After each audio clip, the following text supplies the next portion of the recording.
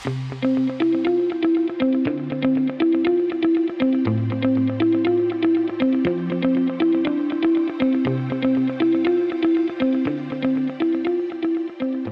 is going on, everybody? Welcome into another edition of the Daily Energy News Beat. Stand up here on this gorgeous Tuesday, June 13th, 2023. As always, I'm your humble correspondent, Michael Tanner, coming to you from an undisclosed location here in Dallas, Texas, joined by the executive producer of the show, the purveyor of the show, and the director and publisher of the world's greatest website, energynewsbeat.com, Stuart Turley. My man, how we doing today? Beautiful day in the neighborhood. Got a wild show. Yeah, it's a very interesting show. We've got some pretty funny headlines, which I like. Love a good headline day. Not a great day for oil prices, but we'll have that funeral later in the show. First up, we've got Shell pivots back to oil to win over investors. In a move everybody saw coming, Shell kind of flipped back, and they're back into oil now. So who would have thought Shell's getting out of oil? Now they're back into it. But Stu will cover what's going on and what came out of their investor meeting they had today. Next up, Saudi Arabia signs $5.6 billion deal with Chinese EV company. Saudi Arabia Ministry of Investment had went ahead and inked this deal with Human Horizons in an attempt to collaborate on some manufacturing and sale of vehicles. So super interesting deal. Stu will cover what that means. What's interesting is the next article he's covering is how world domination is within Tesla's grasp. We know that the fall, I think this is mostly going to cover the fallout from Elon Musk's visit to China, where there was some interesting news about how they're going to be collaborating going forward. Next up, and on the news side, more oil, fewer U.S. rigs. Hey, Saudi, something here to see. So we see a theme running throughout the show. I'm sure Stu will weave all of that in together. He'll toss it over to me. And I mean, oh man, we'll talk about what's going on with oil. Down 4% today. We're currently sitting at about $67 right now. So not good at all, unfortunately, but I will cover what's going on, what the fallout is, and maybe what to expect from the U.S. Fed meeting here this Wednesday. And then we'll let you get out of here. It's fairly quiet on the oil and gas news front. So we'll be able to get you out of here nice and quick, guys. But first, before I kick it back to Stu, as always, check us out. World's greatest website, www.energynewsbeat.com, the best place for all of your oil and gas and energy news. Stu does a great job of curating that to make sure it's up to speed with everything. Dashboard.energynewsbeat.com, the best place for all your energy and data news combo. We are hard at work at V2 mocking up a bunch of really cool stuff. So please, guys, check that out. Get it while you still can before it goes behind that paywall. We are working hard on our new subscription model specifically for the website. So for all you lawyer viewers, we appreciate everybody. I mean, we're to the point where our firewall is saving the day for us. So we've got so many people. Stu's got all his Russian comrades trying to hit the site that we need to make sure that we've got our firewall up. But again, we appreciate everybody. Check out. We'll be rolling out more details on what that new subscription looks like for our what we're calling our loyal fans, our analysts, everybody who's into the news. We'll have to come up with some catchy tiers like analyst, SVP, executive level. We'll come up with some stupid catchy brandings that we'll spend way too much time on, and we'll assign no value to it. But again, guys, energynewsbeat.com. It's where all these stories come from. Hit the description below. You can jump to the timestamps. I'm out of breath though, Stu. Where do we want to begin? All right. Shell pivots back to oil to win over investors. This is after, Michael, you and I have been talking about BP and Exxon and their other big boys around the world here in the U.S. Oxy was the only one that was really staying on course. But this is really interesting. The CEO, Wal Swan's effort to regain investor confidence as the energy giant wrestles with poor returns from renewables while oil and gas profits are booming, company resources say. That's even at the lower dollar amount, Michael. Mm-hmm. So there's some numbers in here. Let's go through. Shell produced about 1.5 million barrels per day, BPD, got to love that one, of oil in the first quarter of 2023, representing a 20% decline from 2019 production of 1.9 million barrels per day. They say now output's going to be remaining largely flat and could slightly rise. But let's come down here to returns from oil and gas typically range between 10 to 20%, while those for solar and wind projects tend to be 5 to 8%. Ooh, there's the bottom line problem. Returns. Now, I'm going to put a crayon to that on things that I know, and that crayon is way not good, because that 5 to 8 is not figuring in the tax problems or the maintenance issues as it comes in there. It's not comparing oranges to apples. It's bad. I mean, you also have to remember, this is a huge shift in strategy for Shell. In 2021, they announced by the end of the decade, they were going to cut oil output by 20%. Then they walked it back and said that was under review a few months later. Then they today walked it back from, well, actually, we're probably not going to do that. And what's interesting is, how were they supposed to reach those production cuts? By selling oil and gas assets. So you remember, when somebody tells you they're going to lower oil and gas production and they're over in the guise of, or in the ruse of ESG, they're just selling it to somebody who's probably going to operate it in a less energy efficient and a less compliant manner. They're probably selling it. So they're probably selling it to Putin.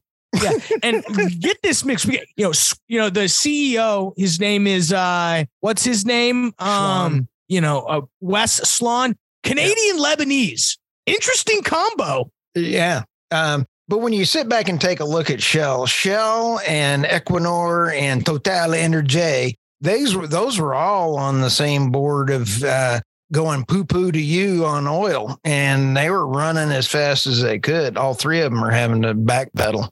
Yeah. I do find it funny. Returns from oil and gas typically range between 10 and 20%. I wonder where they got those numbers from, because it does not make sense. Well, no, what I'm saying is that seems a little low considering what gets floated around the business. But between you, me, and the fence post, they're probably right, because it's probably not as high. Unless, you're fluctuating with oil prices, and that's where we say returns from oil and gas typically range between this percent and this percent. You're always caveating on with that is this band of oil prices, because obviously if oil went to $300, we might have some 1,000 IRR wells. Right, but that 5 to 8% doesn't even match up, because the meantime between failure on all the wind turbines and everything else, these things don't start making money till after 10 years. How can that number of 5 to 8% profit when you can't even get them hooked into the grid for several years? I'm calling on that one. So anyway, let's go on here. I loved your. I'm with you. I loved your analyzation on that. Okay, next one we have Saudi Arabia signs $5.6 billion deal with Chinese EV company. Michael, I've been telling you for a long time, they're not like Shell and Total Energy and, all the others by not just bailing out and going to EV. Saudi Arabia has been, oh, by the way, we're going to make money until the day it is no longer pumped. And we're going to then use that to pay for our social programs. And we're going to go green. And we're going to pay for green. Now they're doing it where they're also working with China. And in this article, Chinese foreign direct investments into Arab markets stood at $23 billion in 2021, of which 3.5 billion, as in Saudi Arabia, the Saudi statement said. That's going around. It's going to be for more than half of the 10 billion investments signed on the first day of an Arab-China business conference in Riyadh. Well, it's two countries that if you're the United States, you don't want them dealing with each other and becoming buddies. It was really nice when they were cold-hearted enemies, and not enemies in the sense of like, oh, we're going to go to war, but just two different trajectories, two different things. It starts getting spooky, Stu. Oh, this on top of BRICS, very spooky. Oh, so spooky. Even as we're trying to get into BRICS as our podcast, but nonetheless. Hey, BRICS will sponsor it, and they'd issue us visas, and unlimited visas as sponsorships. Okay, let's go to the next one here. Talk about scary. How world domination is within Tesla's grasp. I need to hear this one. Okay, Listen to this one. Imagine a firm where, let me read you these bullet points, where all managers and staff are expected to work as entrepreneurs with no budget limits, constraints, or spending, performance reviews done by the staff, not the bosses, practically no managers, no controls from HR. Oh, we got to implement that here at Sandstone. No career planning, no managerial ladder to climb. Welcome to Tesla. I love the way he's thinking about this. He's also demanding everybody show back up to the office. What do you think about that, Michael? Well, I mean, I think you have to put the office conversation aside because I think it's a nuanced conversation. I think there are things about the in-person experience that is hard to replicate and is impossible to replicate via Zoom. Now, There's something to be said about hybrid work, in my opinion, doesn't work because unless it's done on a consistent company basis, that the entire company works on Monday, everybody goes to work, everybody stays home on Tuesday, everybody shows up on Wednesday versus what like my brother has where, he works for Medtronic, which is, a Fortune 50 company. It's hybrid. You work whenever you can show up to the office. You cannot show up to the office. And it causes confusion and not confusion, but you end up when you go to the office, you end up still engaging and interacting with people in a virtual way. So it lessens the impact of the office when there is nothing more powerful than 4 people around a whiteboard trying to map out a solution. Oh, absolutely. You can't beat that. You can't beat that solution. Now, do I think remote work is a positive thing and should be embraced? Of course, because there's something like when you talk about focus and being able to get focused quality work done, it can be hard in office. Trust me. I deal with that more than anybody. I got to put I literally have a do not disturb sign on my office because you've got people that don't care and just boom, walk in. They don't care if your door is shut, So getting focused, consistent work can be hard at the office. And so that's why I think in an ultimate case, there's a balance, but I see major pushbacks from hybrid. So I'd lean one way or the other. He leans in person. Great. I'm not looking to work at Tesla conveniently. What I think is interesting is no career planning. That's hilarious. No controls from HR. Sounds fun to me, honestly. Practically no managers. Performance reviews done by staff. That's smart. All about that. Very. Intel did that as well. Here's where it all comes down to it. You also get into the new AI and agile systems in here. It all boils down to this. The result of everything that we talked about is the result is a radically different kind of company. Tesla can make up to 60 model changes per day to its vehicles per day, whereas the other auto manufacturers are making model changes every 3 to 5 years. Elon's brilliant. It doesn't matter what company he's done. His management and employee processes transcend markets. Yeah, I mean, what he's doing is he's creating a culture in which if you are passionate about electric vehicles, if you are passionate about software, if you are passionate about doing stuff that other people said is impossible, you're going to love to work here because there's no barriers. There's no constraints on how you can work. Now, some people don't like that. Some people love the bureaucracy and need the bureaucracy. And they need that 5 layers of management like I had this morning. I had 4 meetings back to back to back to back. And you know how much got accomplished at those meetings? 0. It's insane. So I'm with them on no meetings. Well, my dad, who was a very executive commander in the military, he had a rule of 15 minutes, unless it was a very, very big meeting. It was 30 minutes. And if you couldn't get past that sentence, you're out and he's on to the next person. There's a lot you can get done that way. Yeah. I mean, meetings should be reserved for there is an issue you have with somebody. And the only thing we need to do is hash out the issue. That's what a meeting is for, or presenting findings in a way, to an audience of more than 3 people. If your meeting is 3 people, email. If you have to invite more than, there's some threshold of people where, okay, this qualifies as a meeting. Also, just the fact that most meetings, they're pointless. I don't want to get thrown off track. Okay. For weeks, I've been steaming on this. So you've touched a nerve with that.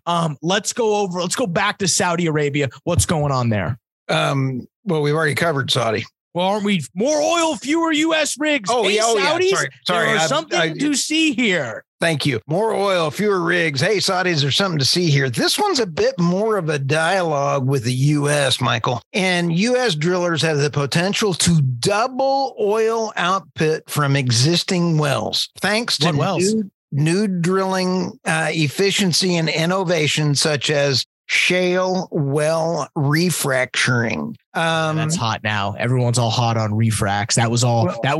That was all the hot news at Hard Energy. I'm skeptical at best. Tell me about it. Tell me what you want or what you're hearing. I'm skeptical that refracts work. I think that when people pitch refracts, I think 50% of the time it's just a depleted zone. Oh, well, perfit on the well. Oh, well, we got to go clean up the perfs.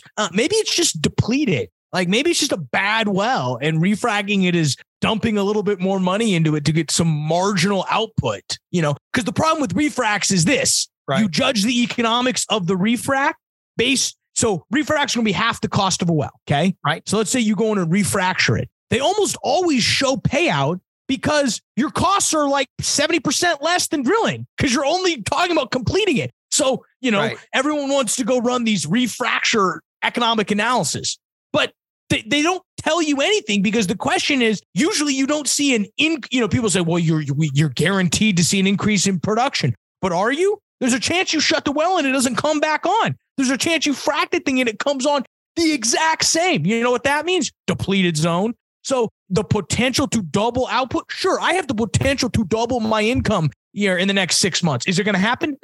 No. Well, is there enough data on refractured wells to get in? Because, okay, well, the reason I say that is the problem is it's fractionalized within companies. There's not necessarily, you can't go on in Veris and show me all the refract wells. Wow. You have to, someone at Exxon who has a database of 1,000 refract wells is going to be very easy, can give you a better opinion on here's how refractors work, but they only have data on wells that they've refract. So you have to talk about how do those parameters compare across basin? Do they? And that's where not to just cut you off right in the beginning, but if you're telling me that this whole article is based on refracking wells, I'm out. Let me short this. Well, no, this all came down from the CEO of ExxonMobil, Darren Woods, commenting about it. So that they have the databases in order to take a look and say, hey, whether it is. But if ExxonMobil is right, then the U.S. may be only on the cusp of another revolution in production. So they're betting big on it. Yeah, I mean, I think it's pretty interesting because one of his quotes is, there's a lot of oil being left in the ground. I agree with, I agree with that. Fracking's been around for a really long time, but the science of fracking is not well understood. And I'll agree there. This was interesting. When I was a drilling engineer, a well's max lateral length was typically 5,000 feet. Now it's 10,000 feet. Many are pushing 15,000 feet. So you've effectively drilled 2 wells in a lot less time as the vertical blah, blah, blah. So production footage is the same with fewer works. Well, that doesn't mean that you're leaving oil. That's just getting more oil in less shot. That's being more efficient. That's not necessarily doubling oil output. So again, this is where they talk out of both sides of their mouth. Oh, we need to get more efficient with fracking. But really all we're doing is drilling longer wells so that we get more EU. We have, we're having there are economics of scale around that. Again, but I am skeptical. Okay. And, we've been seeing this when I was at a lunch with Harold Hamm, and I'm still trying to get him on the podcast, by the way. And he was talking about the number of efficiencies in wells that he's seeing. You sit back, higher drilling efficiencies is why U.S. oil production is again heading for annual highs, while the rig count has dwindled to 55 post-pandemic of 627. Yeah. Yeah, here we go. Alex Kimney, energy engineer and research. He literally says this in a quote right here. Refract can be something of a booster shot for producers. Oh, that's a good analogy. You want your booster shot, Stu? Stu's down for the booster. I'm not doing any. It needs its second booster and its third one. I am never doing any boosters or shots again. I'm reading your article. Refract can be something of a booster shot for producers. A quick increase in output for a fraction of the cost of developing a new well. Again, I told you, all of these refract economics look good. What I mean is that, yes, you're obviously in a refracture scenario going to assume you're going to see an increase in output. But again, it's a fraction of the cost of developing a new well. Oh my goodness, 800% IRR. Yeah, but there's a 10% chance you shut the well into frack it, you turn it on, it doesn't turn on. So the real winners of this are the oil field service companies like Liberty Frac. Oh, Chris Wright over there is going to be licking his chops on this one. Yeah, we love Res Frac. We've interviewed and know Garrett Fowler over there very well. He's the COO. Yes. He was quoted in this article as saying they can be up to 40% cheaper. So again, that's not a fraction of the cost. That's about a little less than half, but that gives you an idea of how much fracks are of drilling costs. So I mean, when someone tells you a $10 million well, think $4 million of that's going to the frack. If you're in pure West Texas and you're going high volume, high water, slick water frack, I mean, it's $6 million. If you're doing, say, 2 million to 10 million pounds, so you're doing 10 million pounds of sand, fire them babies up. And if you want to use Liberty's quiet frack fleet, add another $250K on that. Sucks to suck. More than that. But I'm out on refracts. Not out on refracts. I shouldn't say I'm out. I'm skeptical because I don't think there's as much meat on the bone there. And if that's all that this article is basing its statistics on in order to say we're going to double, I'm good. Whoever this Alex guy is, come on the podcast. Let's debate. Because I'm not investing in this.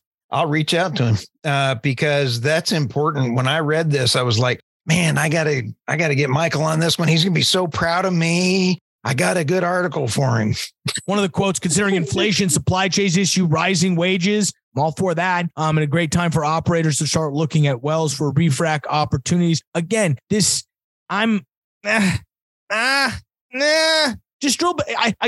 just have the issue that most in my experience, refracs, it's like a 50-50 shot whether they work. And then what? It's a depleted zone. My bad. Now, maybe I think when you get into some of these core shale basins, which are a lot tighter formations who are maybe fracked with older technology, there's that opportunity, but there's only so much lateral length you have. So it'll be interesting to see if, again, I'm out on the refrac. I'm out on the booster shot. You're out on the booster. I love how that's his thing. Booster shot. Don't tell me refrac. That's not going to encourage me to get on your point when you start calling it a booster. No, you lose me at booster because I would curl up in the fetal position, throw up, and then I'd like get my armament and start playing Death Invaders or some computer game. I'm never taking a shot again. So anyway, good. That's it for me, man. All right. Well, we'll kick it over and we'll have a quick moment of silence for oil and gas prices. That was enough, but because it was a pretty rough day today, guys.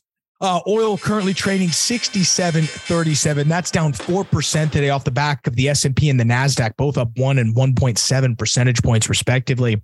Again, what's going on is mainly due to the U.S. Fed meeting this week. It's expected that they're not going to raise rates, but there's an expectation that with the economy continuing to show life in it, that not this meeting, but the following meeting in July, they will raise rates. So I think people are fairly, I don't want to say concerned about it, but I think they are definitely, the sentiment around where oil prices are going are not good. We saw Goldman Sachs yesterday go ahead and cut their oil price forecast. So they obviously aren't interested in hiring Stu anymore. So we'll be lucky to have him back on the show long term, which is awesome. Makes him a little cheaper. He's not cheap, guys. We got to try to keep him around here. He ain't cheap. So thank goodness Goldman Sachs is out of the running now. They did the end. To give you an idea, they brought that down. They brought Brent down to 86 from 95, and specifically WTI they brought down to 81 from 89. So they're cutting it hard. Good old Kepler analyst Matt Smith, one of 50 Kepler analysts named Matt Smith. I mean,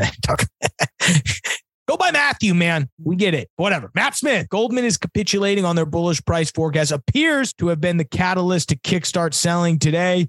If that's the truth, Matt Smith, we should all go home and quit, because I don't want to live in a world where Goldman Sachs oil and gas analysts are kickstarting selling today. But if that's the case, it is what it is. We did see some stuff come out from UBS that was talking about interest rates are expected to stay the same this month, as I mentioned in the open, but also the sentiment is, they're going to resume next month. And again, this is Robert Yeager. He's at a UBS. They came up with a really long note, and the people are really tuning into what Jay Powell is going to say on his Friday. He'll come out about noon and meet. And, if he shocks the world, Stu, and comes out and rate hikes, I mean, we could see $60 oil very quickly. I think that's what people have to realize is if something unexpected happens, who knows? I mean, the market seems to think there's no cuts. We are up again, percent on the S&P, green on the NASDAQ, dollar was up a little bit. So I don't think people are so again, I think the sentiment around what Jay Powell is going to do, which is going to have a huge effect on oil prices, is the same. We saw natural gas trading $2.27 after opening just below $2.22. So it was good to see that.